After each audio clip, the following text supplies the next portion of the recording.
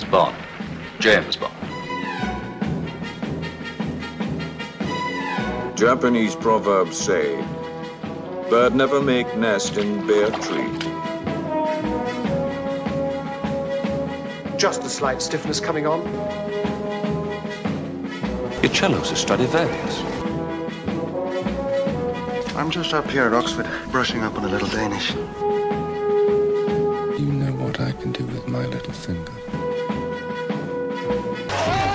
Hello, everyone, and welcome back to Roger Moore's Cubbyhole, Series 2, Episode 10.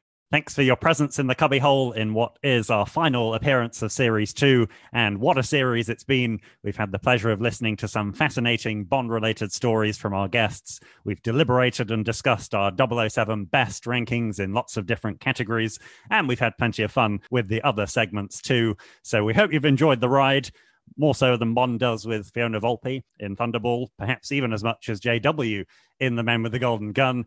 Do let us know by submitting a review. You can find us on all good podcasting platforms, although a review on Apple Podcasts will probably best help us spread word to the wider Bond-loving world. And as ever, do keep your great correspondence coming. Phil in Q Branch will be sure to save some of your best questions, observations, and theories ready for Series 3. So don't be a stranger. Do keep in touch via email, rogermoorescubbyhole@gmail.com. And you can find us on social media, Facebook, Instagram, and Twitter for all of your likes, follows, and comments, all of which are greatly appreciated. Now, in our previous episode, we spoke to special effects maestro John Richardson about his extensive work on the Bond films.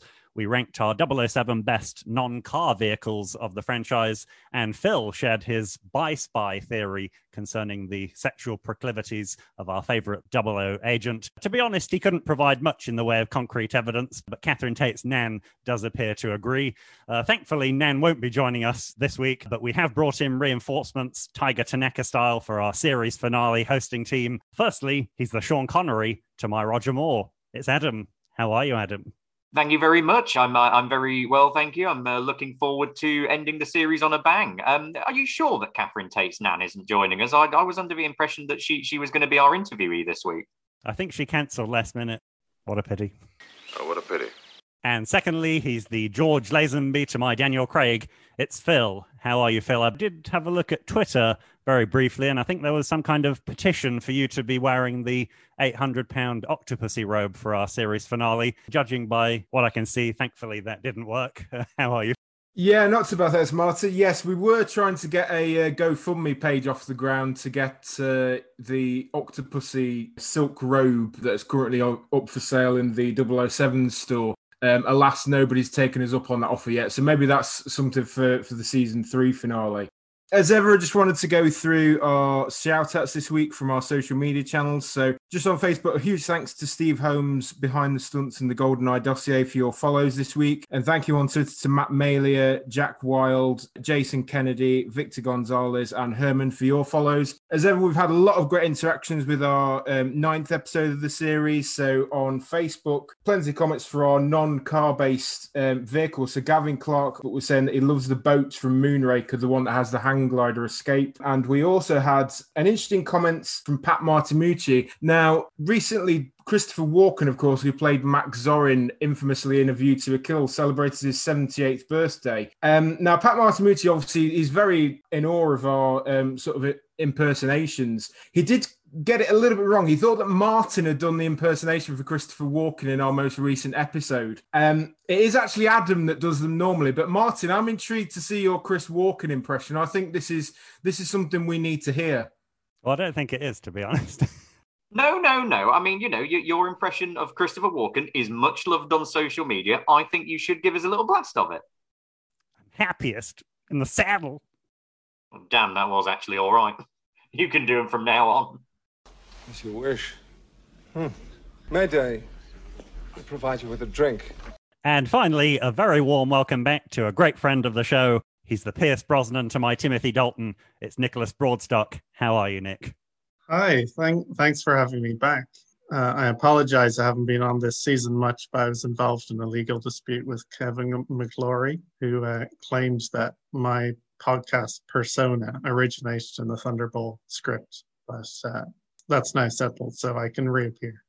So Nick, we did hear you during our interview with John Grover this series, but we haven't had you here properly in the cubbyhole, I guess, since GoldenEye. So I know you were watching the films through with us. What did you sort of reckon to the other Brosnans and indeed the Daniel Craigs going back on them? Yeah, I kind of rated the World Is Not Enough a bit higher than you guys did in your review. I still enjoy that one. I agreed that Die Another Day is just a complete disgrace, except for the first few minutes, which I accept are quite good. But yeah, the Craig films really hold up. Casino Royale, Skyfall, those have not aged today, and they're still spectacular. Yeah, there is a lot of support online within the Bond community for The World Is Not Enough. That's really highly rated or beginning to be quite highly rated. So yeah, maybe that's one I need to go back on as well. That and Live and Let Die, I feel, after this series. Okay, so let's begin our show with the first segment, On the Scene, where we take a closer look at a memorable moment from the Bond franchise. And this week, we're off to the kickboxing in The Man with the Golden Gun. But we're not like Lieutenant Hip. If you've forgotten what happens, we're not going to leave you behind, because Mr. Alan Partridge is here to remind us what happens. Roger Moore and Britt Ekland stick out like sore thumbs at a Thai kickboxing match. Honestly, they're meant to be spies. Rog parks himself next to Andrew Anders while Britt gets Joe again. But Anders has only gone and gotten herself shot. And to make it all worse, bloody Skazza sits next to him while a gun-toting, nut-chewing knick-knack creeps up behind. A gun in a bag of peanuts. What will they think of next? Skazza boasts about offing his missus, then wangs on a bit about shooting his beloved pet elephant in a circus. I always thought I liked animals. Then I discovered that I liked killing people even more. While he's busy tearing up, Bond spots the Solex MacGuffin thing and gives it to nut salesman Hip, who stupidly passes it on to Britters. Skazza tells Bond to back off and legs it, then Britters, like an absolute idiot, gets bundled into Skazza's boot. Women, good night, where are you? Somebody lock me in the boot. And as soon as Bond and Hip try to follow, oh no. Good night, where are the car keys? Oh, I've got the keys, and I've got the Solex. Classic good night. So Bond joyrides with JW instead, who for some reason's buying a car on holiday in Thailand. I want a demonstration, boy. Certainly, sir. The end.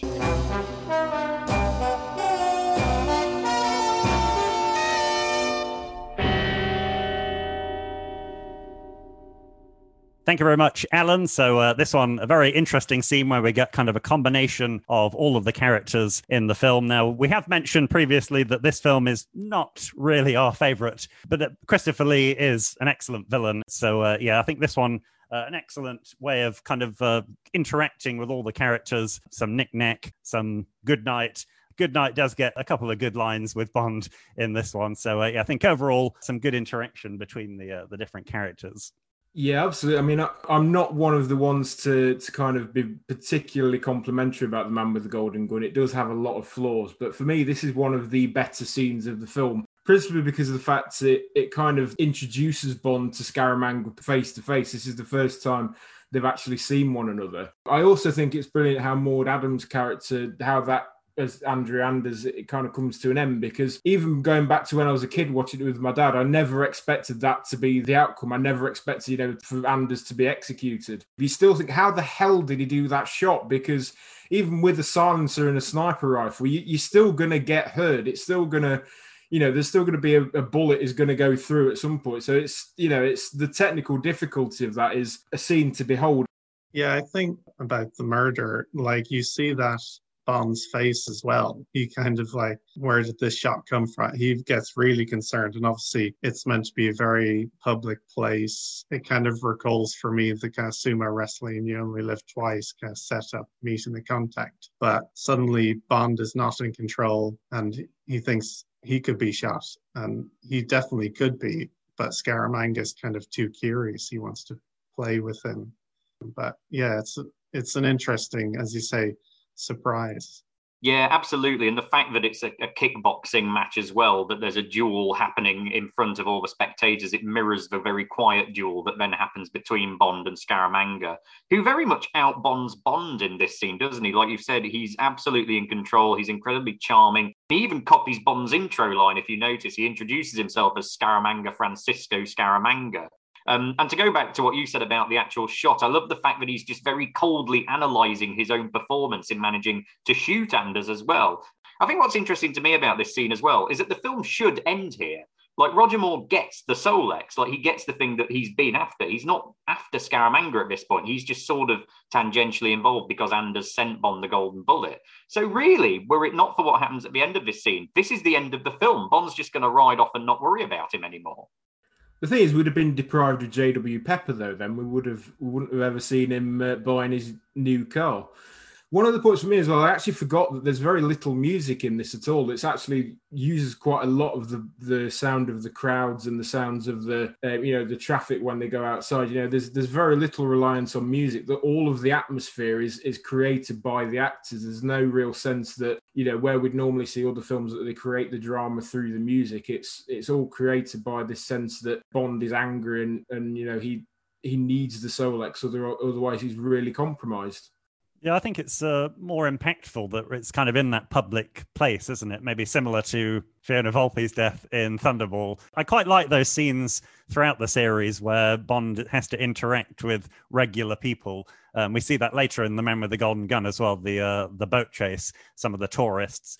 So I think it's just a shame that they ruin it with the inclusion of JW. Yeah, I like the structure of how this is shot as well in terms of unwritten. As Bond comes in, there's kind of over the walkie-talkies, there's kind of a comic interplay between Goodnight and Hip. They're kind of joking how well Bond is doing with the lady, which has a dark humor to it because she's obviously actually been murdered. Then the close-ups and the slow pan down to see the gunshot wound. And, it sells that a dead body could be sitting there and people not realize. Yeah, absolutely. And of course, the fairly serious playing of the dialogue and the scene between Christopher Lee and Roger Moore is then kind of upended by the comedy with Mary Goodnight, who I do actually feel quite a lot of sympathy for here. I mean, fundamentally, there's only two major Bond women who are played as comic foils, kind of this one and Jill St. John in Diamonds Are Forever. So Britt Ekland is playing it as she's supposed to, as a kind of clumsy, inept, out-of-her-depth agent. But you think about her in context as well. She's still seething with jealousy from her mistreatment the night before. And she is trying to do the right thing in this scene by following Nick Nack, having heard this completely bizarre story about a midget with a bag of peanuts. I mean, she thinks this is all bonkers, but she's still trying to do the right thing in the midst of it. Yeah, I think you're right. I mean, it's kind of best intentions, but she's kind of very misguided in her approach, I think. The fact it's kind of the oldest trick in the book that she's trying to put the bugging device in the boot of the car and then she gets pushed in. I think we should also mention Nick Nack as well. He's kind of not really been mentioned yet, and he is quite pivotal in terms of Scaramanga's plot in this because he has the element of sinister behaviour. But Nick Nack is holding the gun to Bond's back. Without Nick Nack, he could easily just walk away because Scaramanga can't shoot him at close range with so many people near him because it would draw attention to him. So Nick Nack is kind of pivotal as well in this scene. Pivotal but useless, I would sort of say. I mean, he doesn't seem to notice at all James Bond getting the Solex from off the floor. I mean, Nick Nack doesn't even say anything in this. He's just enjoying his nuts and the fight. It's like he's so caught up in having a day off from the island that he's not actually doing the job he's meant to be doing. Yeah, you've got to wonder how hard they searched not to see the Solex there. It's bizarre. As you're saying, Adam, there's kind of Scaramanga's backstory. Well, Bond is finding the Solex. I've always felt that a bit of a pity. Like, it is classic villain monologuing, and that kind of loses him the battle at that time. But I think it's a shame that I never really listened in my early viewings to Scaramanga's backstory because I was so focused on Bond's actions. And it's such a bizarre backstory that I think it deserved its own attention. Yeah, definitely. It really gets the colourful sort of history of the character. But I love how emotional Christopher Lee gets into this. He does some lovely things throughout the scene, Lee. He gets genuinely emotional when he's talking about sort of, the elephant, his best trick, putting me on his back. And just the glare he shoots at Lieutenant Hip as well on the way out when he bangs into him. There's almost a sort of subtle racism of that character, or at least a kind of haughtiness to him, which Lee just gets. That it's a split-second moment, but it just tells you so much about that character. It's kind of one of those performances that deserves so much more. He deserved to be in a much better film, you know. If you'd imagine being in something like The Spy Who Loved Me, that would have been a much more chilling display. But he does his best with kind of a bad bunch, really. And again, I think Britt Ekland needs credit for that as well. She kind of does her best with what she's given. It's sort of, she's very unfortunate that she's kind of played off as the comedy character almost. There are elements of the film as well where it's obviously there are things that aren't appropriate anymore. I did make in my notes, there is a comment where, I can't remember which character says it, but there's a midget. This whole idea that you could even mention a midget being in a film anymore is quite shocking really to modern audiences. But it's just, there are moments in this scene where you kind of cringe a little bit. Although I did read, Phil, that Hervé Villechaize preferred being called a midget. Like, he didn't like being called a dwarf, so it was accepted at the time. Yeah, but your previous idea, Christopher Lee as Stromberg, what a great spy that would have been. I think they missed an opportunity. It should have been Christopher Lee as Dracula. There you go, Bond versus Dracula. And then Bond versus Godzilla straight afterwards. On that sort of disconnect between the good things and the bad things, we should also just very quickly talk about how properly enraged and misogynistic Bond is towards the end of this scene. You feel like later Roger Moore, when they learned how to write for him, would have been much more understanding of Goodnight's predicament rather than just going, oh, women. I mean, why is he so bothered about seducing Goodnight if he hates her so much? He seems to genuinely detest her in this film. Yeah, complaining that she's got the car keys wasn't really her fault. She was the one that was outside. Yeah, didn't Bond ask her to look after the car keys because she was driving anyway? So it's kind of Bond's fault to start with. At least she answers the walkie-talkie. He can find out where she is. That's a great delivery as well. Someone's locked me in a boot. So matter of fact. It's like it happens often. Like the previous night, she got locked in a closet. So she's like, now I'm in a boot. Maybe she was on a walkie-talkie to someone else, maybe Q or something, while she was in that closet. And that's another thing, that she was probably sleep deprived on this mission. So her judgment, like all of us, would be impaired by that. And she does then eventually break her way out of the car boot. Let's not forget, it's not her fault the car's in midair at that point. I think I shared Bond's kind of agreement when Pepper's next to him and he goes, oh no. And that was when I ended the scene. I was like, I agree. Oh no. So it's on to our main feature of the episode. It's for your ears only, the interview segment. And this week, it was a real treat to invite Jeroen van den Brom, a.k.a. Dutch Bond fan, the YouTuber, into the cubbyhole. Many thousands, hundreds of thousands of views for many of his reviews of the James Bond films. So let's get to it. Let's listen to what Dutch Bond fan has to say. So I was born in 1990. I remember in the early 90s, Moonraker was the one that happened to be on TV one night. I was watching it with my dad. My dad probably won't remember it, but I have vivid memories of watching the opening with him. It was the perfect movie to start off with as a kid. So impressed by the skydiving and my dad explaining like, oh, now he's leaning forward and he moves faster in the air. Same with the centrifuge scene. He was explaining how the head was becoming heavy. All really interesting as a kid. I must have been around 7 or 8 at that particular point. I remember being impressed by the title sequences because, you know, naked women and stuff. I mean, the suggestion of it as a kid, it was like, whoa, now I'm watching something adult here.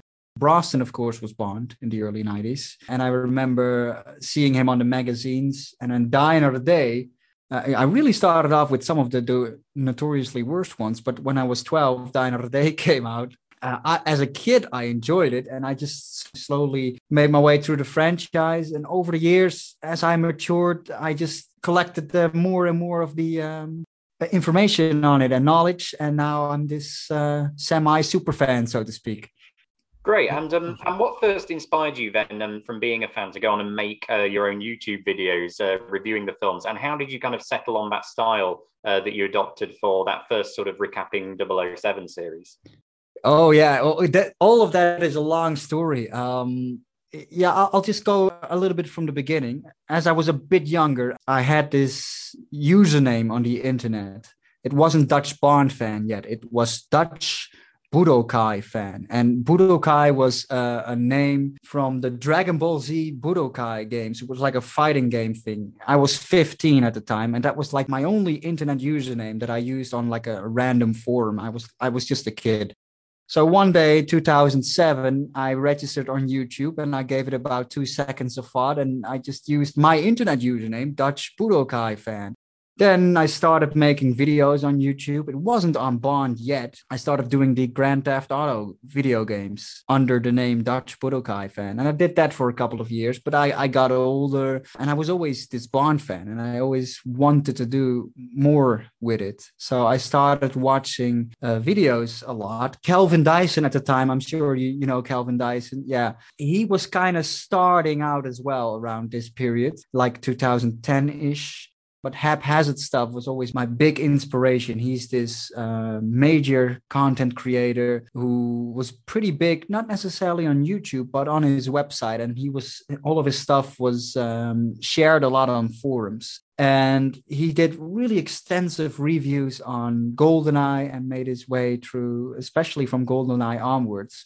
But all the stuff he did pre-GoldenEye, he did never plan out.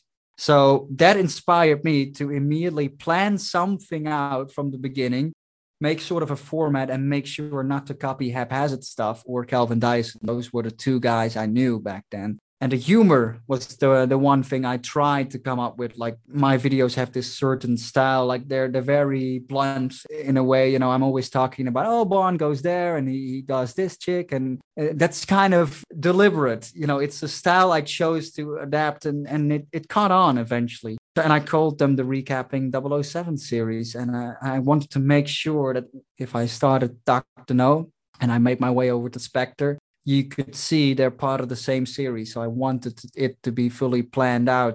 And initially, I had a Grand Theft Auto audience. So my first video, Dr. No, got around 50 views. And all of the comments were like, great, when is the next Grand Theft Auto video coming out? No one was commenting on Bond. I didn't have the audience yet, but I just kept on making them. I did the From Russia with Love one. And people were so used to calling me DBF because of Dutch Budokai fan. So I wanted to keep that intact.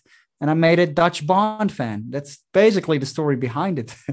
And a couple of years later, now some of these Recapping 007 videos have been watched 500,000 times. So they caught on eventually, but, you know, with patience, lots of patience. Yeah, so it's just sort of your perseverance as well, just to be able to just keep at it with the different videos. Because I take it, obviously, is it quite a labour-intensive process to put the videos together, and sort of obviously are they quite difficult decisions in the editing process of having to think, well, I'd like to add something in, or you know, you have to sort of take elements out that you might like to keep in. Yeah, they're not necessarily complex to make or complicated.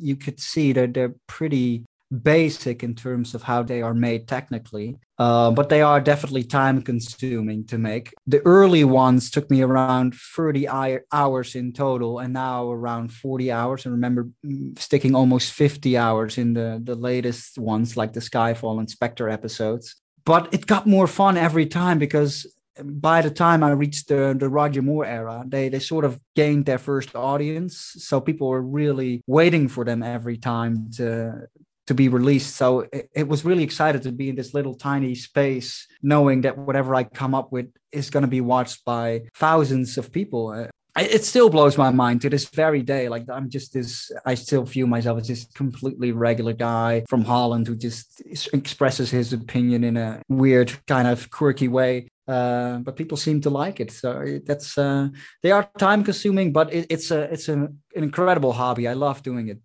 Yeah, much like us with this, although we dream of audiences of 500,000 at the moment. The thing I really love about watching them is obviously how entertaining they are, but they're also incredibly informative about the background to each of the films. Do you do a lot of research into that, or are you kind of just pulling from your own knowledge for those bits? Good question. Yeah, I think a bit of both. Some of the things I did research, like I grew to learn more as I made these videos. But like you said, a lot of it is indeed just from my own back catalog of gaining knowledge about Bond throughout the years. And my notes are usually the jokes I'm going to make. That's where they start out with. Like most of the jokes that make it into the video, that's what I start out with when I plan making these. So yeah, that's how they are kind of born. That's great, and obviously, kind of like us, we did sort of a recap in our first series of the 24 films. And were there any surprises when you kind of look back through the films? And did you find films that you were going back to that you thought, actually, I enjoy this more, or did you find some that were quite underrated or overrated? I think a lot of us have like rankings of all the Bond films. Mine changes all the time. Like usually the bottom and the top ones stay similar, but in the middle, a lot of it changes. I remember being younger, not liking For Your Eyes Only and The Living Daylights as much. Now I love these two, the best in the kind of Cold War-esque spy thriller Bond films. Thunderball, I grew to like a little bit less, for example. I still enjoy it because I just love Connery in it, and I think it has like one of the best casts of Bond girls. It's still an incredible movie, but slow in parts, in my opinion. And I don't know if this is the case for you guys, but for me, it also depends on the mood I'm in and on if I watch it with someone that could kind of have an influence on how I view the movie. For example, I started watching the Bond films with my girlfriend recently, also for the channel, and I sort of really lifted on her experience. So I think it really has an influence on you with who you're watching these films with as well. I was actually going to ask you a little bit further about those videos where you're introducing your girlfriend to the Bond films. Have you found that an easy or a difficult experience? What's it been like sort of seeing them through her eyes, and specifically, I guess, a female pair of eyes? Yeah, it surprises me every time. Like, I was really surprised she liked Tomorrow Never Dies much more than GoldenEye. Well, not much more, but a little more. I was surprised she did not like Goldfinger at all. She's mainly into the modern Bond films. She dozes off it. Not enough action in Goldfinger, and we're gonna be doing Die Another Day soon, which I'm not looking forward to, but I think the internet is.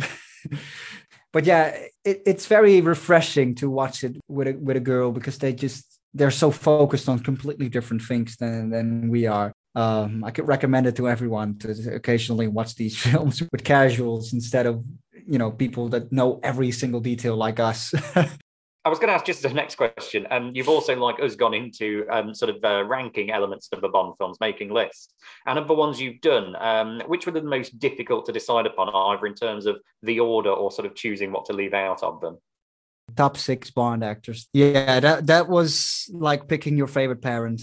I don't know if you ever tried ranking the 6 Bond actors. For me, it's easiest to say Connery is my personal favorite, and I'm not particularly a fan of Lazenby as Bond. I love the person George Lazenby. I love his story and how he became Bond. I love the Becoming Bond documentary he was featured in that Hulu did. But the middle is so close to me. Like, to me, I love them all. The question I get all the time is, when are you going to do the top 25 Bond film rankings? That's the most awaited video at the moment on my channel. And I want to include No Time to Die in it. So I just keep on waiting for it to be released to make that video. Because I want it to be around for a while so it can be relevant still with No Time to Die included. But still a little bit of a wait, isn't it?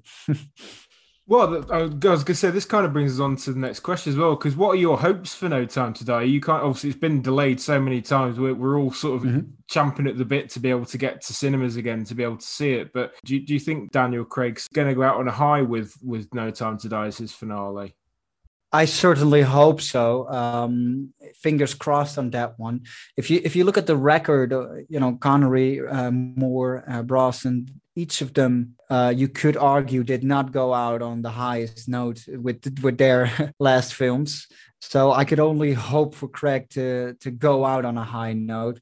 My hopes, they're kind of really basic. It's weird. These are hopes I've never had in terms of any Bond film yet, but because of the controversy surrounding the film, I'm just hoping Bond doesn't die in this one. If they do it in a convincing way, maybe it could be compelling. But to me, I don't know if I'm on board with that. Same with this. This also could be a very basic thing, but because of all the Lashana Lynch talk of her being 007, I'm hoping Craig would be in the gun barrel at the opening of the film. And I hope it's at the opening of the film, really basic stuff. I hope the titles will say Daniel Craig as Ian Fleming's James Bond 007, because of the 007 controversy being Know Me now. And of course, a really exciting Bond film. I have high hopes for Rami Malek as the villain. I'm a big fan of Ana de Armas. I hope she gets more screen time. I don't think so. I think it will just be the blue dress scene we keep seeing her in.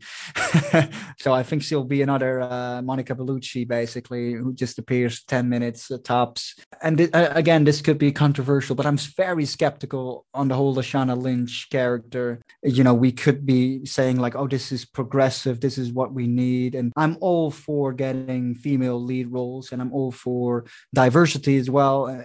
But I don't think we should force it upon Bond. That's my opinion. But I have high hopes, definitely.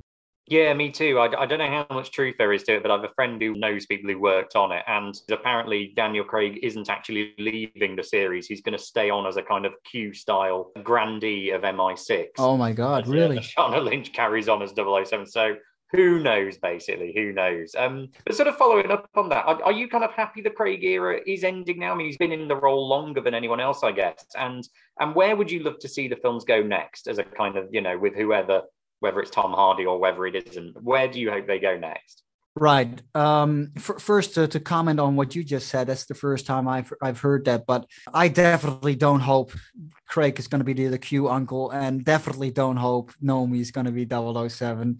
Maybe that's just me, but yeah, this is a whole, and it's like opening a can of worms, isn't it? In these days, to even say that, but, you could be labeled all kinds of things for just wishing Bond stays male and Bond stays the way he is. But yeah, as of what I'm hoping for after No Time to Die, I think Craig has had a nice run. And if they do wrap up the storyline in a nice way, I'm ready to move on to the next guy. And you just mentioned Tom Hardy. I'm a big fan of getting him as Bond. I don't believe it will happen. I don't think it's, he's too much star power. Age could play a role, but I definitely feel there is huge potential in getting Christopher Nolan aboard. And again, this is all more fantasy these days, but since Nolan is such a Bond fan, I think it could really work if he does like a Dark Knight trilogy type of trilogy for Bond. And I think Tom Hardy in combination with Nolan is proven to be a winning combination. I mean, you could picture a poster of like Tom Hardy from the back in just a suit, and it would just say 007 as a teaser poster. And people, even no one who's a Bond fan, is like, I need to watch that stuff. I need to see that. And I don't see any of the stuff I just mentioned happening, but that's what I would dream to be the next direction. So numerous Dutch actors have featured in the Bond films, of course. And are any of their performances particular favourites of yours? And I guess, does their Bond work in any way contrast with what their reputations are as actors back in the Netherlands, if they're sort of known for kind of doing other stuff, I guess? Oh, very interesting question. Yeah, there are a couple of Dutch actors and actresses in the series, not as much as like the French or anything. Of course, the big one is Famke Janssen, who plays Xenia Onatopp. Yes, he's not really on the radar in the Netherlands. He's really an international star who's been in Hollywood for years. So you don't see her too much on national TV. Every time I do hear her speak Dutch, I always have to get used to, wow, she can even speak our language.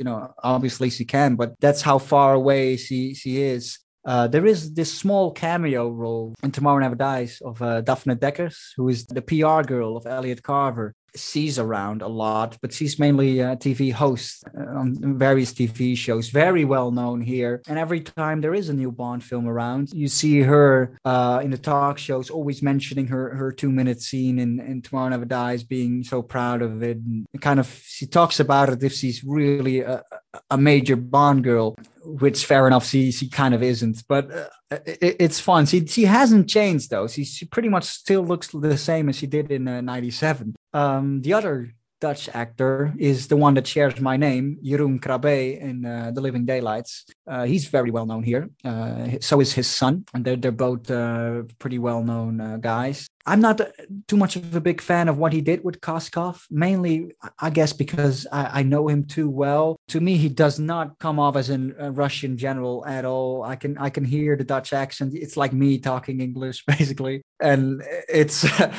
But not with Famke Janssens. He nails it as this Russian psychopath who sees it insane in that movie. I love her performance. Jeroen Krabbe, I think we've had far better villains than what he did with it. So to me, the main Dutch prize goes to Famke Janssen with ease out of the Dutch actors. I think that those are the three. Correct me if I'm wrong. No, those are the ones I was hoping you'd talk about. So no, that's great. I guess sort of a big question. You talked about ranking the Bonds and Connery being a number one. Which are your other sort of favourite films of the franchise? Which are the eras that really do it for you, and vice versa? Which are the ones that you kind of just don't really quite get along with as well?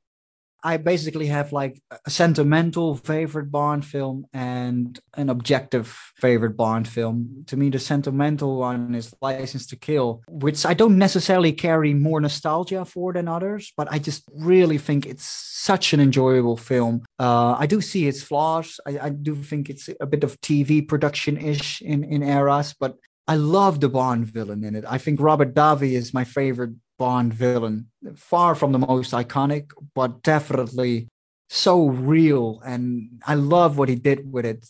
As for my objective favorite, that would be Casino Royale. I think the best Bond film we've had. Incredible movie. Craig just blew it out of the water. It's pure Fleming. It's that film will stand the test of time for years to come. As of what's eras I like. In terms of the music, you may or may not know, I'm a big fan of the 80s title songs, all of them. Duran, A View to a Kill, as cheesy and as much of a guilty pleasure it is my favorite title song. Different era. Least favorite, definitely Diamonds Are Forever. Still to this very day. Quantum of Solace never got aboard on that. I kind of was in denial when I watched it in the cinema, but it just went downhill and never grew on me. And yeah, Diamonds, I just think there's so much wrong with it. Blofeld in drag, cheesy special effects. I picture right now the laser coming from space and then like the Asian guard on fire. If you look at the effects on From Russia with Love, they had people on fire on the boats with like a budget far smaller, but it looked a lot better. And that was a decade before. So I think there's no excuse. What do you make of the Roger Moore era? We must ask, because I always think Roger Moore is so peculiarly British in just the sense of humour he sort of brings to them. I've always been sort of fascinated how that translates. Where do you sort of stand on Roger? No, I'm a big fan of Roger Moore. It does translate well. I think it has to do with, I'm not necessarily offended by stuff that doesn't necessarily age well. He could do stuff in the most charming, likable way. Like he could get away with the good night scene where he shoves her in the closet and then kind of mingles two women. After doing the deed with Maud Adams, he just wakes her up like, "Oh, your turn will come," and it's to me it's hysterical.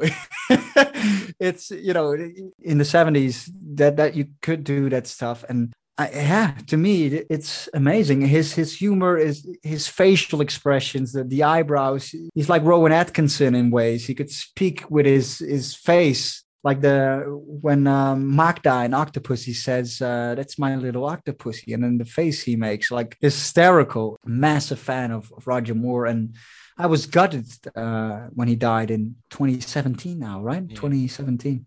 And I was going to ask you, as well, with kind of the social media, sort of the booming popularity with social media, obviously we're all kind of in lockdown at the moment, but it's kind of helped us to, as Bond fans, to all come together as a community and sort of talk about our interest. And obviously, as a YouTuber, do you think it's been really important to be able to kind of communicate to the wider Bond community? Yeah, absolutely. I recently made the conscious choice to kind of take it more serious because the channel has been growing a lot. It reached at the moment of recording, I'm at 31,000 subscribers. And I still had this kind of laid back attitude towards it for a long time, to be like, well, it's a hobby and I'll do something when I feel inspired and upload a major part then. But in recent months, especially, I started to, people were supporting me on Patreon, and they were in a chat room and they were getting rewards, but not necessarily a lot of consistency in my uploads, I felt. So I was like really self-critical there, like, yeah, you better step up and keep it up, at least to do something weekly with it, which I have been keeping up quite steadily for the last couple of months. And the community is, I've rarely experienced any negativity in the community of Bond fans. It's always a lot of love. Even on my channel, they're all very loving, and so are the Patreon supporters I talk to regularly on my Discord server. I'm now really talking a lot to the other content creators. I think Joe Darlington just sent me a bunch of voice clips. I'm talking to Haphazard Stuff, which to me is crazy because I used to look up to these guys before I was in the Bond world, and now they view me as sort of an equal in terms of content creators. I talk to David a lot, David Saritsky, of course. So yeah, it's an incredible community to be part of, and it's very easy to keep up the consistency if you know like what you're doing it for. And yeah, so good question. Well, Jeroen, we could obviously talk to you all night, but I guess as a kind of wrap-up question, if you had to name one reason, which for you is the one why Bond has sort of endured as long as it has and has remained as popular as it has, what would you kind of say that is? To me, it's the way it always reinvents itself. It's always relevant. And Bond is sort of the hero we kind of need, isn't it? It's like, for me personally, it's a very male-centered thing. Everybody has their thing of why they like Bond. To me, it's like every man wants to win. Every man wants to say the right things at the right time. I think I've mentioned it in one of my videos, and get the girl and the cars and the fantasy. That to me, that's really important. But yeah, it stood the test of time among all audiences. It reinvents itself, and it's always of the times. And I just hope they keep on doing that in the right way that we Bond fans enjoy. Like we talked about in during this podcast. I hope they listen to what most Bond fans want and continue that way, and keep on the reinventing in a nice way without involving the politics too much, is my conclusion. So that was Jeroen van den Brom, aka Dutch Bond fan. Really interesting chat with DBF. Absolutely love his recapping 007 series over on YouTube. Our podcast strikes a similar tone, I think, to his channel. Kind of a strong passion for the franchise, but with the addition of some well-placed jokes and good-natured derision of some of the more silly elements. So yeah, lovely chap. Such an asset to the Bond community. And hopefully we'll have him back on the show in the future. Yeah, and his videos are great on his YouTube channel, Dutch Bond Fan. Definitely check them out. Particularly the later ones, actually, he's been doing with his introducing his girlfriend to the Bond films. They're quite fascinating. I have to say, I've loved all the interviews this series. I mean, from learning about what it was like to actually work on the films, particularly from people whose contributions sometimes get a bit overlooked. It's been fascinating to hear from them. But likewise, as it was with John Orty and Robbie Sims, just being able to sit down and chat Bond with other massive Bond fans, it's such a thrill and a pleasure to us. So thanks for everyone who has chatted to us this series. So next up is the 007 Best segment, in which we rank the 7 best in different Bond categories. And this week, quite a fun one to end the series. We're going to rank our favourite Roger Moore quips. Well, there's plenty to choose from, so let's kick off with... Number 7. From the man with the golden gun, it's this moment. Ah! I've lost my charm! Not from where I'm standing. So this is a really perfect, puntastic end to a slightly ridiculous sequence. Bond having to fight off about 4 bad guys while he's just swallowed a golden bullet and is clearly getting some immediate indigestion issues. All accompanied, certainly earlier in the scene, to John Barry's dirty saxophone. What do we reckon to this one and the scene around it? Yes, it's one of the more unusual ways to start a Bond film. It's certainly never been repeated, and it probably kind of sums up the man with the golden gun within the opening sort of 15 minutes. It's very bizarre, but it kind of gives Roger Moore his first opportunity of the film to get a great quip in. So slightly unusual, but at least Roger is able to use a bit of physical acting, obviously fighting off the goons, and then is able to be with the belly dancer as well. So there's a nice little mix in this scene, I think. I think it kind of sets a trend for a very puntastic film. And I can't really see Connery pulling it off. I think it's definitely like this is a Moore quip more than a Bond quip. And it's kind of he's more a lover than a fighter. Yeah, I think I agree with you, Nick. I think this Connery couldn't really. It's kind of similar to the is it Goldfinger, where he shocking, positively shocking. We've kind of moved away, haven't we, in the Roger era to a more comedic style, making fun of the situation and the female that he's been entangled with. I think what I love about it as well is the fact that he's just had a fight sequence. He's got this bullet going through his innards, and he's sort of at the door straightening his tie, and he's thinking, I've got this great line. I don't know if I've got the energy and the patience to do it. And then he's like, yeah, no, I will do it, actually. And it pays off great in the Q lab next scene, doesn't it, when they're analysing the bullet. And he goes, you have no idea what it went through to get here, Q. Number 6. From Moonraker, we have... Do you know him? Not socially. His name's Jaws. He kills people. So another great comedy line, of course, from Moonraker. This is where Bond is kind of suspended in midair. So it's already quite an unusual scene for the film. And of course, he has to defeat Jaws once again. So it's a little quip, obviously, going back to The Spy Who Loved Me as well, and the fact that, you know, Bond has already met with Jaws and kind of knows what he's up against. So it's a nice little interplay between Holly Goodhead and Bond. Yeah, I quite like this one because it's a bit different to most of the Rogerisms that we have throughout his tenure as Bond and on this list as well. Most of the time, it's kind of after an event, after he's defeated a villain or an amusing aside, whereas this one is in conversation, and it's a bit jarring when you first hear it, but it very succinctly highlights the danger that they're in with Jaws on their tail. I suppose kind of recognizing that, well, Jaws is obviously such a popular character that they brought him back, which was unusual for a henchman. And so the audience knows what Jaws is capable of. Bond is like us, but the other characters don't. So it's kind of stating it. And it's funny because we know what Jaws can do and that he is really dangerous. So it's definitely not, he doesn't know him socially. Can you imagine if he did know him socially, if just Jaws popped up at a gentleman's club or a casino and he's just sort of playing a little blackjack? It'd be very weird, wouldn't it? You'd just be like, no, you're not a member of this club. Get out. No, yeah, I agree, Adam. It's difficult to see how Bond and Jaws could ever be in a social situation together. I don't really get the feeling that they go on holiday together, to be honest, or, you know, that Bond would get invited to Jaws' stag do with Dolly. I don't think that would be on the cards anytime soon. Why is it with you and stag do's, Phil, bringing him into every episode? Well, I think by the end of the film, of course, Jaws has become a good guy. So you can imagine him maybe joining maybe him and Dolly are big on the after dinner speech tour. You know, like you get those people who are recovering alcoholics talking about how bad they were in the past. And the Jaws could just say how low he'd been killing everyone, but Dolly made him see the light. It would be particularly funny that, considering these are two of the most mute characters in the entire series. They get one line of dialogue between them in 2 films. Number 5. And in at number 5, we get this moment at the beginning of Live and Let Die. Sheer magnetism, darling.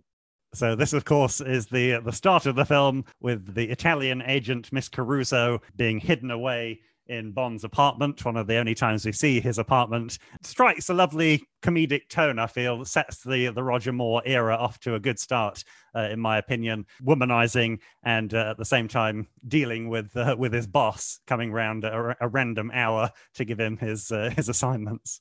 Yeah, I think this is a great way to introduce Roger Moore's time in the Bond role. It's just a great way to set that kind of Roger Moore template as well. The fact that we are moving away from Connery and it is going to be a bit more tongue-in-cheek and we're going to have a lot more puns to come. And it probably helped him to relax into the role as well. Yeah, and of course sets the tone for Roger Moore locking women in closets as well. We've only just talked about Mary Goodnight. It's great, actually, that it ends that sort of whole Benny Hill Fado farce sequence as well, you know, with, as you've said, people running through doors, Moneypenny sort of being in on it. But the actual effect of the watch unzipping the dress is quite a good practical effect as well. I mean, it was just a bit of a string job, and I know that it took quite a few takes to get it right. Interestingly, there's no cue, of course, to explain how this gadget works, and yet Bond, as Roger Moore, already knows how it works. So maybe this is something that he's requested, like gone into Q Branch and said, well, you know, when I'm there with my ladies, I'd love a watch that unzips them for me. Maybe that might explain the very end of the Roger Moore era as well, where we get Q and his little robot dog. Q is actually, he's not being a pervert, he's just wondering whether Bond is using these gadgets for their intended purpose. Yeah, I also love that this is the second person after Sylvia Trench who actually makes it into Bond's apartment. So I wonder if there was just a missed opportunity. She's shoved into the wardrobe, turns next to her, we pan out, and it's just Eunice Gayson who says, well, I've been here for 10 years now. Do you think Eunice is still playing golf in the cupboard? She's just still trying to practice the golf shots. And in at number 4 is this line from Octopussy. Are you with our group? No, ma'am, I'm with the economy tour. So again, a brilliant end line to a particularly daft but quite entertaining sequence. In this instance, the whole jungle run escape from Kamal Khan's palace moment. Kamal Khan, Louis Jourdan, gets a great follow-up line in this too when he has that, Mr. Bond is indeed a very rare breed, soon to be made extinct. So it's a part of a lovely one too, this, but I think a particularly funny gag from Roger at this point. Yeah, I particularly love the quite dismissive way that he had, because obviously it's an American tour group in the river, and the quite dismissive and grumpy way that he kind of delivers the line. And it's just, it's almost that very sort of prim and proper British way of, saying, don't bother me, I'm not amused type thing. It's just a great way that he delivers that. It almost has a improvised feel to it. You can imagine Roger Moore kind of climbing onto a boat after filming Bond doing something extraordinary, and someone's like, what's happening? Are you with us? And he's just so fed up. Yeah, I mean, he has had quite a harrowing experience with all those animals, but with a bit of fun, the Tarzan noise in the middle. But I think that, and also has to go through the river, doesn't he, in order to get to the boat. So I think it was Rocky Taylor, the stuntman, who had to do that one, and he was covered in leeches when he was doing it. So quite a difficult one to pull off. So I imagine if that had happened in real life, Roger would be a bit annoyed by the time he gets to the boat. And Michael G. Wilson's on the boat as well. So. I never spotted that it was Michael G. Wilson on the boat. That's amazing. I love it that he also probably ruins that safari suit as well. It's almost the props team commenting on the fact they don't particularly like this suit on him, because the various tuxedos Bond wears always seem to make it out in pristine condition. And yet this safari suit's been absolutely wrecked throughout this chase, whether it was telling the tiger to sit or the snake to hiss off. Number 3. Okay, so in at number 3, we have this quite famous line from A View to a Kill. I imagine you spend a lot of time in the saddle. Yes, I love an early morning ride. I'm an early riser myself. The childish part of me always loves this line. It's just so ridiculous and childish. It is probably the most schoolboy-esque of all Roger Moore's one-liners. It's just so unnecessary, but it's just so funny as well, because it's all just innuendo and it's all obviously in the mind of the viewer with the jokes that he is making, but it just somehow makes it just even more entertaining. Obviously, we've not always been complimentary about A View to a Kill, but for some reason, this is always one of those memorable moments from the Bond franchise. I've often expressed my kind of fanboy worship of Roger Moore and of Alison Doody in this scene, and it's just such good fun in my opinion. You kindly added Roger Moore in there. I was expecting you just to say Alison Doody. I think that's the thing, Phil. You said the scene, like Alison Doody barely has any other scenes, but this exchange is so memorable and, let's be honest, pretty cringy as well, that you remember Jenny Flex, even though she's got very little else to do. You also kind of can't imagine him doing it with any other character. It's sort of, you can't really imagine Scarpine going, I'm always better in the saddle, and it wouldn't have really worked, and you can't really imagine it with Mayday either. It would have been a lot more sinister if Mayday had delivered that line. So, Jenny Flex is kind of playing up to Bond in that scene. She's not going to be turned by his childish one-liner. She sort of plays along with it. So it's just a great, fun little scene, I think. Yeah, I think the two things I really like about this is the fact that we're sort of into innuendo overdrive. It's like one after one after one. And I think it's because it's Roger Moore as James Bond, but he's with a character called Jenny Flex, and he's playing a character called James St. John Smythe, who himself would probably love an inappropriate comment at an attractive young lady in high riding breeches. But also it's the fact you don't even really see their faces or reactions to this as they're delivering it. They're coming around this spiral staircase. We're just distracted by Godfrey Tibbett trying to lug these massive suitcases up there. Number 2. And in at number 2, just missing out on the top spot, is this from The Men with the Golden Gun. I'm now aiming precisely at your groin, so speak now or forever hold your peace. So this one, of course, coming in Lazar's workshop, supposed to be in Macau, but filmed in Hong Kong. Yeah, this one, just an excellent... I think this one encapsulates Roger Moore's quips throughout his tenure, I think. Just an incredibly witty line. I might rate this one higher than usual just based on the fact that Roger Moore loved it so much. In his book, My Word is My Bond, he particularly mentions this as his favorite quip. And you kind of feel like he loved saying it, and he delivers it brilliantly. So that's why I think it ranks so highly amongst all of us.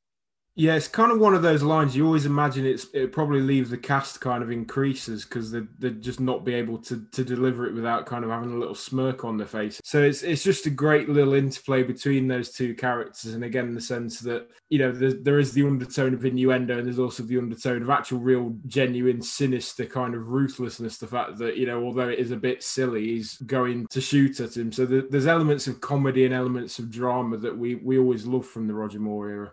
Well, I kind of love how torturous this line is. I mean, it takes such a lot of writing and setting up the scene to get there. Like that, I'm designing a gun for a man with 3 fingers. You know, it's almost like they started with the line and then worked back and thought, okay, how on earth do we actually get there? And then they do manage to get there. This whole scene with Lazar and following the trail of the golden bullets, it kind of adds to the film's kinkiness, doesn't it? I mean, earlier in this section, we had one in the navel of a belly dancer. They're all off to the bottoms up club after this. I mean, it's a really sort of silly strain that runs nicely through the early section of the film. I think the humor as well really, makes up for what Bond's doing, because he's actually being quite brutal in this scene, like turning the gun on him. It could come across as almost villainous, but, you know, Roger can sell it with this kind of cheeky line. Yeah, I think that's why it works so well, because the funny line is a contrast to the situation that he's in. He's not really in his element here, as he's being stared at by an old Chinese lady who I like to think is Lazar's mother, and he's turning the tables on this gunmaker. So it could be a hairy situation that he manages to get out of quite nicely. And you've got to imagine that Lazar is used to working with a lot of bad characters. So you've really got to draw a scary image to intimidate him, I suppose. And this quip certainly does that. Number 1. And finally, in at number 1, and I think this was the only thing we've ever all voted for at number 1. There was no differentiation at all. It's obviously the final line from The Spy Who Loved Me, which is, Bond, what do you think you're doing? Keeping the British end up, sir. I mean, everything around this line makes it brilliant, doesn't it? The fact that you've got 3 old men staring into the Bappa sub, the fact that Roger says it and then pulls down those very frilly blinds, and the fact that the honky-tonk end music comes in afterwards as well. It's the perfect mic drop moment for the film. Well, let's not forget as well, there's also that quite tense moment where obviously Anya Amasova has completed the mission with Bond and she's then holding the gun against him, and it's this really tense moment when, you know, you don't know if she's actually going to shoot him or not, obviously in an act of revenge. And then you get that great little payoff where the champagne cork just pops. From that moment, we're then just into a completely absurdist point where, you know, you've got Q, M and Freddie Gray, and it's just, they're all just looking in, sort of very bemused, kind of wondering what he's up to. It's almost like an up you to his superiors, really. It's just Bond going, you know, I've completed the mission, now I'm going to enjoy myself until the next assignment. You know, it can't all be work. Yeah, this line is just iconic. It's silly, but it's definitely funny. And it kind of made the ending of Spy Who Loved Me so much that they tried to replicate it so many times afterwards with different levels of success. But yeah, this line, and as you say, we all agreed on it. It sticks in the mind, and it's just the end of one of the most fun Bond films.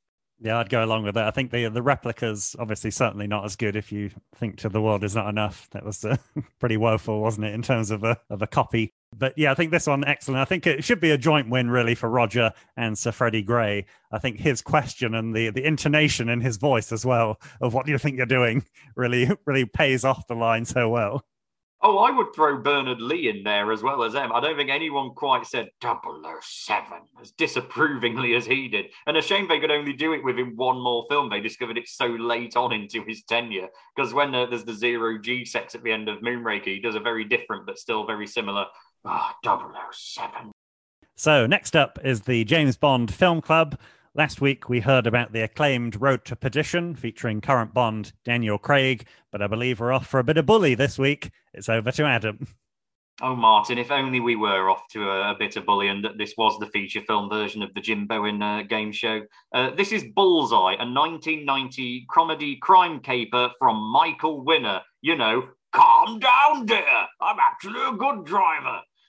Written by Leslie Brickus and starring Sir Roger Moore and Sir Michael Caine. And all these guys were best mates together, and presumably they had a lot more fun making this film than it is to watch. So in it, Michael Caine plays Sidney Lipton, who is a grifter with a terrible fake nose who's just come out of jail. Roger Moore plays his old mate Gerald Bradley Smith, and he plays him with an equally terrible Cockney accent. And these two reunite with their former old flame to both of them called Willie, played by Sally Kirkland, and they hatch a plan to impersonate two government scientists and steal some diamonds they're keeping in a safety deposit box. And the reason they're going to impersonate these scientists is because they are direct doppelgangers. So Michael Caine is also playing Dr. Daniel Hickler, this time with a terrible American accent, and Roger Moore is also playing Sir John Bavistock, who mercifully is just allowed to be Roger Moore with no bad accents or noses of any kind. However, once they commit the robbery, it then turns out that the scientists are also on the take and that they're planning to profiteer from a clean energy formula that Hickler has invented. So MI5 and the CIA get Sidney and Gerald to keep going undercover as Hickler and Bavistock to stop the formula falling into enemy hands. But of course, the real Hickler and Bavistock escape, and it's, oh no, which one of them's in this scene now? We just don't know, for the rest of the film, which is a complete hodgepodge of horny dogs, accidental brothel visits, exploding haggises, awkward fourth wall breaking, Patsy Kensit, German nymphomaniacs, Roger in bad wigs, and John Cleese in a cameo as man on the beach in Barbados who looks like John Cleese.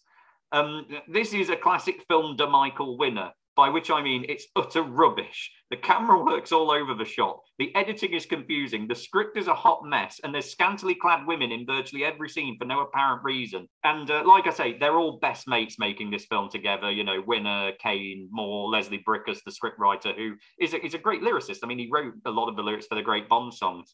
But no, this isn't a particularly great film. I'm going to throw to Nick now, because I know that he's also seen this one this week.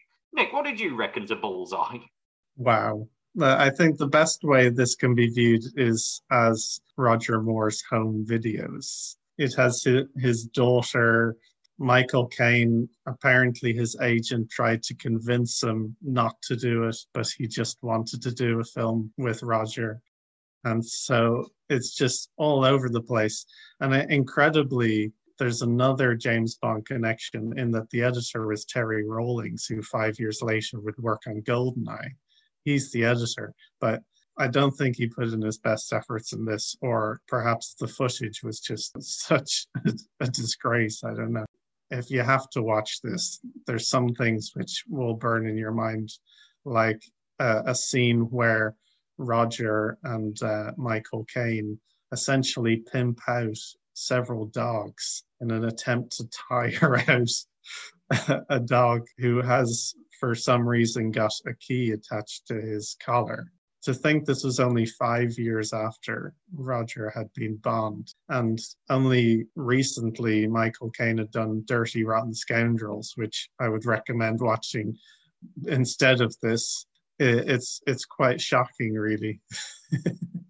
Yeah, I mean, Michael Caine and Roger Moore are great screen actors in the right role, but versatility just isn't their strong suit. And they're the last two people you'd get playing dual roles in a film, particularly when so much of the comedy rests on you confusing which is which in each scene. I mean, Michael Caine in particular gets the occasional good slapstick laugh. He runs over a tug-of-war rope, which then the two teams lift, and obviously it goes up his kill. And there's a nice moment. There's also a good running joke where the scientist he's impersonating has a very healthy lifestyle. So throughout this very long trip to Scotland, he's forced to eat tofu and like just bits of cauliflower and all the rest of it. So when he finally gets to the hotel, he orders in a very long-winded way this massive steak and like huge side orders. But most of the jokes are just bangingly obvious. You can see them from about a mile away. Or at their worst, they're completely misogynistic and racist. There's a very bad joke with a Chinese agent character who keeps throttling people Burt Kwok style, saying, "What did he just say?" It's an incredibly bad dated comedy, I must admit. Do you think it would have been any worse if Michael Winner had basically done a homage or tribute to the UK game show Bullseye? I'd certainly watch a film in which Michael Caine played Jim Bowen in Bullseye. Out the black, into the red. Nothing in this guy for two to bed. You can't beat a bit of bully. Maybe Roger Moore could have been Tony Green. And Bully's special prize. Well, I mean, listening to your reviews, Nick saying if you have to watch this, I think that tells you everything. But I did see in the credits, was Jim Bowen actually in the film? I think he's right at the bottom of the credits as himself. I didn't spot him in it, if he is, I must admit. There are a lot of cameos in it. As I say, Patsy Kensit randomly turns up at one point, and John Cleese at the end in just the laziest bit of John Cleese you've ever seen, even next to those cameo videos. This is particularly lazy from John Cleese. Although I think Bullseye, the game show, was still quite popular at this point in time in the UK, so it's not beyond the realms of possibility that Jim Bowen was tempted to appear. Maybe he appears on a TV halfway through, you never know. It was in his contract. If it's called Bullseye, he has to be in it. Yeah, there's basically no reason why this film should be called Bullseye. There's kind of a darts motif going on, but it's very much of a stretch. You also don't want to think about why Roger Moore always wants to play doppelgangers. Like, he was probably nudging the Bond producers at one point. It's like, how about I play the villain as well? And they're like, no, Roger, keep that to the non-Bond films. Phil, maybe that's the reason for all the aliases. You never know. Maybe that's another theory we've stumbled across. Maybe just Roger Moore just appears in all the Bond films as a secret villain we just haven't noticed. Well, I was going to say, Sir John Baverstock. That does sound like a View to a Kill alias, doesn't it? So that nicely segues to our next segment. It's Phil with his crazy Bond theories. They haven't been too crazy recently, but hopefully this week's offering will turn up the dial to 11, a Max Zorin 11 perhaps. What are you pitching to us this week, Phil? So this week it's called Jane Bond 007, and it's the age-old question, will we ever see a female actor play James Bond, either in the films or on radio or on TV? Now, on paper, you'd have to say no. I mean, particularly if you ask most fans, they'd probably say that, they were not against it, but they'd find it perhaps difficult to adjust to the idea of having a female actor as Bond, particularly because of the fact that Ian Fleming wrote the character as a male. And of course, when Cubby Broccoli took over the rights to produce the films, he obviously wanted to keep as much of the original content as he could. So there was never really any sense in the kind of the early 60s that, it would ever be anything other than a man would play Bond. But the thing is, I think that, kind of attitudes are changing significantly. We've already talked in this episode about things that weren't really, also that aren't acceptable now that were kind of acceptable in the 70s and things that have changed, how audiences have adapted. And we have had in the past, there have been suggestions of actors like Gillian Anderson perhaps being considered for the role. And there have been rumours that Lashana Lynch may actually take over the Bond role. But it seems to me that it would make sense for us to have a female Bond, particularly because of the fact that Bond himself has often been supported by lead female characters. You consider Anya Amasova in The Spy Who Loved Me. You consider characters like Marianne Darbo as Kara in The Living Daylights. Wei Lin in Tomorrow Never Dies. I think that, it would be a brave step, but I think it would be quite a good step for them to actually consider, maybe in the longer term future, actually considering a lead woman as Bond in the future, because it would give them perhaps a vehicle to get into a more wider audience, and actually the appeal could then grow even further for new audience as well. Obviously, it is a controversial topic. You've gone very political with these theories of late, Phil. We had, is James Bond ever going to be gay or bisexual last week? Is he ever going to be a woman we've got this week? Have you had to take a course at work or something and it's just on your mind? I've got visions of Roger Moore in Octopussy, just where he's got the digital camera, the digital watch, and it's just zooming in on the breasts in Q's lair. And I think Bond would have been sent on a course for that one. No, I haven't been sent on an educational course or anything. No, I just figured it was a very good question to ask. The Bond franchise has always been really good at reinventing itself and always been really good at knowing what audiences are interested in. So whether it's the case that we will ever see a female actor is tricky, but you'd hope that one day we will see that. Yeah, I was just checking you weren't in trouble with HR or anything. You mentioned their audience demand for it. Do you think there's an audience demand for James Bond, or do you feel like a minority of sort of cultural critics are calling upon it? and using it as a stick for a wider issue of there is a sort of monopoly of white male heroes in action cinema. And I would therefore posit, is not the solution then to actually create more original heroes in film franchises who are themselves women, rather than just lazily recasting existing heroes to suit politically correct, convention, I guess?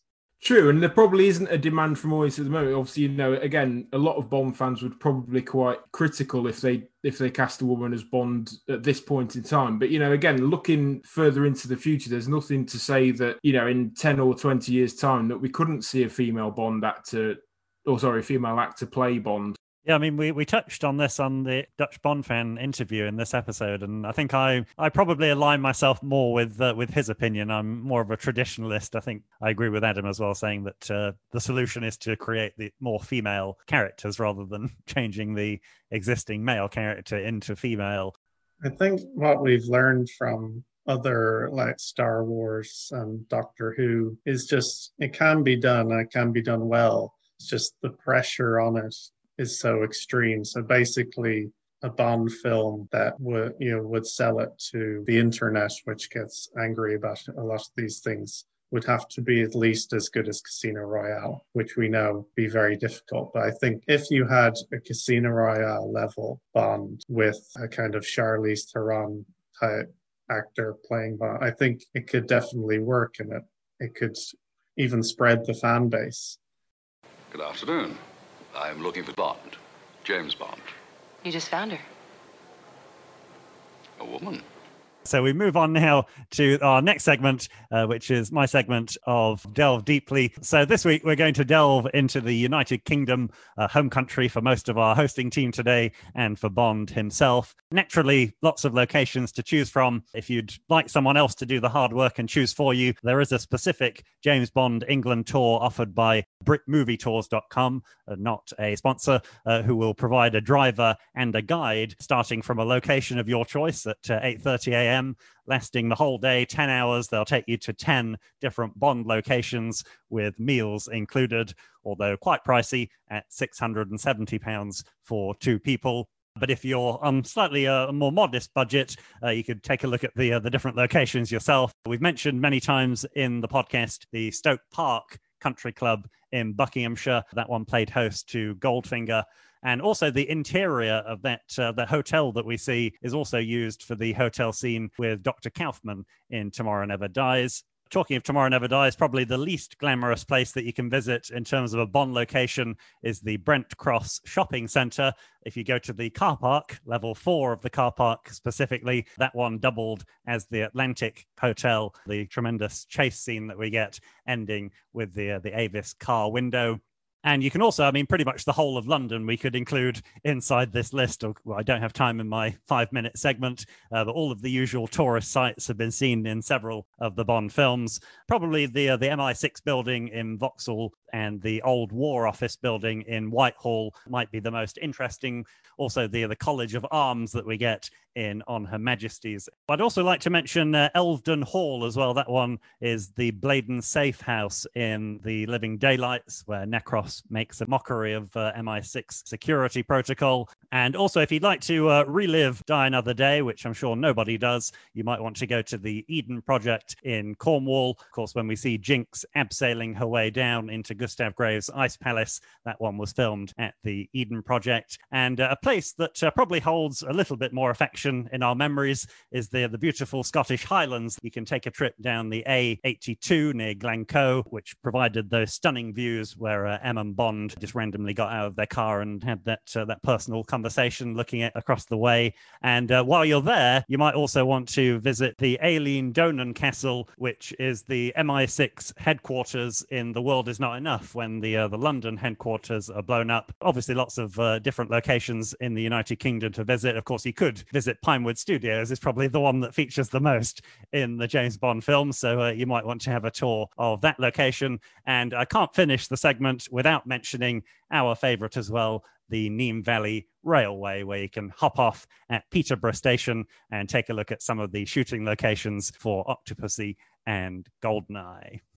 Did they ever get back to us, the Nîmes Valley Railway, about recording a special episode there where we just talk about the Nîmes Valley Railway scenes? They haven't yet. I still think they should. I think it's a missed opportunity for us and for the Nene Valley Railway for us to maybe record on one of the trains. We should have had Jim Dowdall join us for the scenes. He could have talked us through what was going through his mind when he was on top of the trains, maybe.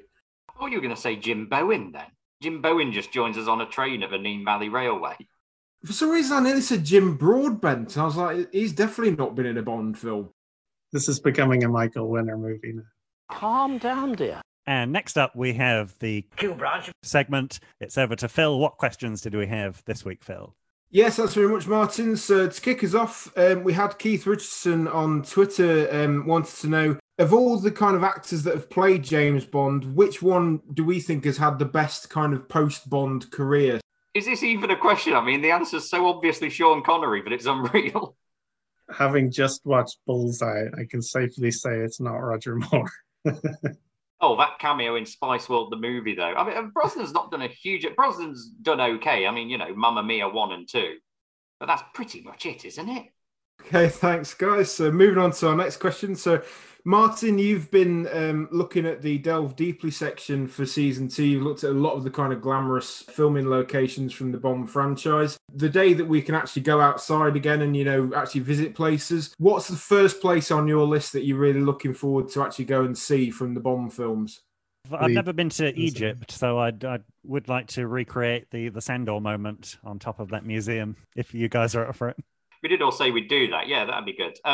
We were going to go to New York, me and my fiance, just when everything locked down. So that's still kind of our number one place. So I guess everywhere in Harlem where Roger Moore just sort of infiltrates Mr. Big's operation would be our spot of choice. Yeah, for me, it's going to probably have to be Italy. It's kind of one of those places I've never been to, but just to be able to see Venice and some of the great locations, Lake Garda and all those lovely locations that they filmed in for so many films, I think that's going to be right up there as well. Now, on Twitter, we've also had a great competition that was running throughout March, set by Mike Royal. And he was asking us a series of different James Bond questions, one of which that came up was, if you could actually set a James Bond film or novel in a different era, so, a different decade, which one would you pick and why? Now, just to give you an idea of what I came up with, I actually thought if you set Moonraker in the future, so maybe in 100 years' time, that might actually make it a little bit better because obviously the space setting would perhaps work a little bit better. But I don't know, do you guys think you can really reset an existing Bond film in another era? I think You Only Live Twice in the middle of World War II would be chaos, but it would be good fun. It would kind of up the ante compared to the Cold War setting of the current film. I think my approach would be to take the worst films and put them in a different era. A roll of the dice, just try again. Quantum of Solace in the 60s, Diamonds Are Forever, set now. Yeah, the Diamonds Are Forever now with the kind of Vegas that exists and the former president. It would be a more political Bond, but could be interesting. Maybe also You Only Live Twice just back in the samurai era as well. So they are genuine ninjas who are going up against each other. Okay, thanks, guys. Just to finish Q Branch for this week. So at time of recording, it's the Easter long weekend. So it doesn't have to be a James Bond film, but what for you guys is your go-to film at Easter? For me, just because it's Good Friday, I'd probably watch The Long Good Friday is my pick, I think. Oh, is that why this question's in there? I don't really have a go-to Easter film. There isn't a go-to Easter film, is there? Unless you count Ben-Hur. Like everyone else, I just watched the Indiana Jones movies. Phil doesn't watch those, sir. Sir, Phil hasn't seen those, sir. Oh, for crying out loud. It's on my to-watch list. You don't have a to-watch list, Phil. This is a made-up... what else is on there? Many, many things. Bullseye. Isn't your watch list just Alison Doody's IMDb page? Obviously not. Already watched Indiana Jones by now, wouldn't he? Yeah, I would have watched Taffin by now, so it's... he loves her early funny stuff. Okay, guys, thank you for your responses again this week. So that was our Q Branch for our Season 2 finale. So please do keep sending in your questions, suggestions, and theories. Do get in touch with us on Facebook, Twitter, Instagram, and Gmail. Thanks a lot, Phil. And that leads us to our final segment of the episode, and indeed of the series. It's the quiz. No, stop getting Bond wrong! Stop getting Bond wrong! So Adam has already won the Cubby Cup. We'll present him with his prize at some point. I think Phil has said he's going to, I don't know whether you're fashioning your own little Cubby Cup, are you, Phil? Or are you going to buy one? We'll find out with the social media posts. But fittingly, it's over to Adam. He is our quizmaster for this week. So this week with the quiz, I thought we'd play this a bit like Mastermind, the TV series. So I've asked each of the three of them to prepare a Bond film, as their specialist subject. I'm going to ask each of them 3 questions specifically on that film, and we'll see who can get a clean sweep or who's just chosen the wrong specialist subject entirely. So we'll go through these chronologically. So we'll start with Nick, and you have selected On Her Majesty's Secret Service as your specialist Bond subject. So Nick, question number 1. Ruby Bartlett, who provides Bond with his first amorous encounter at Piz Gloria, is attending the clinic to be cured of her allergy of what? I believe it's chicken. You're correct, it is chicken. Very well done. Next question. In the film, Bond pays his first and only visit to the home of Bernard Lees M, where we learn that he's a keen hobbyist at what? Butterfly collector. Yep, lepidoptery. Very well done. And your third question. As Bond prepares to resign from MI6, he removes 3 items from his drawer. Honey Rider's belt and knife, Red Grant's Garrett watch, and which other? It's the rebreather from Thunderball. Clean sweep, that's 3 out of 3 from Nick, so the pressure is now most definitely on as we come forward to Phil, who's chosen to answer on GoldenEye. So Phil, 3 questions on GoldenEye. GoldenEye sees the first of 2 appearances by which British actor in the role of Bill Tanner? Oh, is it Michael Kitchener? I'll give you that. It's Michael Kitchen. But yeah, you pretty much had that, so I'll be lenient. Okay, question number 2. What song is being performed by Irina when Bond pays a visit to Valentin Zukovsky? It's Stand By Your Man, isn't it? Yep, Stand By Your Man. Far too easy, that one. Your final question. What is the name of the admiral murdered by Xenia Onatop in order for her to steal the Tiger helicopter? His first name's Chuck. I'm trying to think of his surname. Oh, crikey. I can't think of his... I'll just say Chuck Wilson. I'll give you half a mark for that because it is Chuck, but it's Chuck Farrell. He died with a smile on his face. So that's 2.5 for you. Martin, though, we come now last to you. And you have chosen to answer on Tomorrow Never Dies. So question number 1. What chess-related term is Bond's code name in the opening sequence of the film? I think he's the bishop. I'm afraid he's White Knight. We've already come last, but let's go through this. Would you have known what is the name of the first British ship to be sunk by Elliot Carver's stealth boat? The Devonshire. That was the Devonshire, and when Paris, Carver and Bond are confronted by Elliot, Paris claims her connection to Bond is that he once dated her roommate while living in which European city? I'm not sure I'd have got that. Berlin? It was Zurich. Zurich was the city. So, Martin, you scored just 1 point there. Phil, you had 2.5. Nick, however, does win his one and only quiz of the series with 3, so it's a joint wooden spoon for Martin and Phil. What a shocker. What a series shocker of a finale. Okay, so that brings us to the end of this week's episode and series number 2. But never fear, we'll be back for series 3 later in the year. But in the meantime, do catch up with all of our previous episodes if you missed them the first time around. Thanks again for joining us wherever you may be listening. I was Martin. I was Adam. I was Phil. And I was Nick. Hope you enjoyed the show. Good night.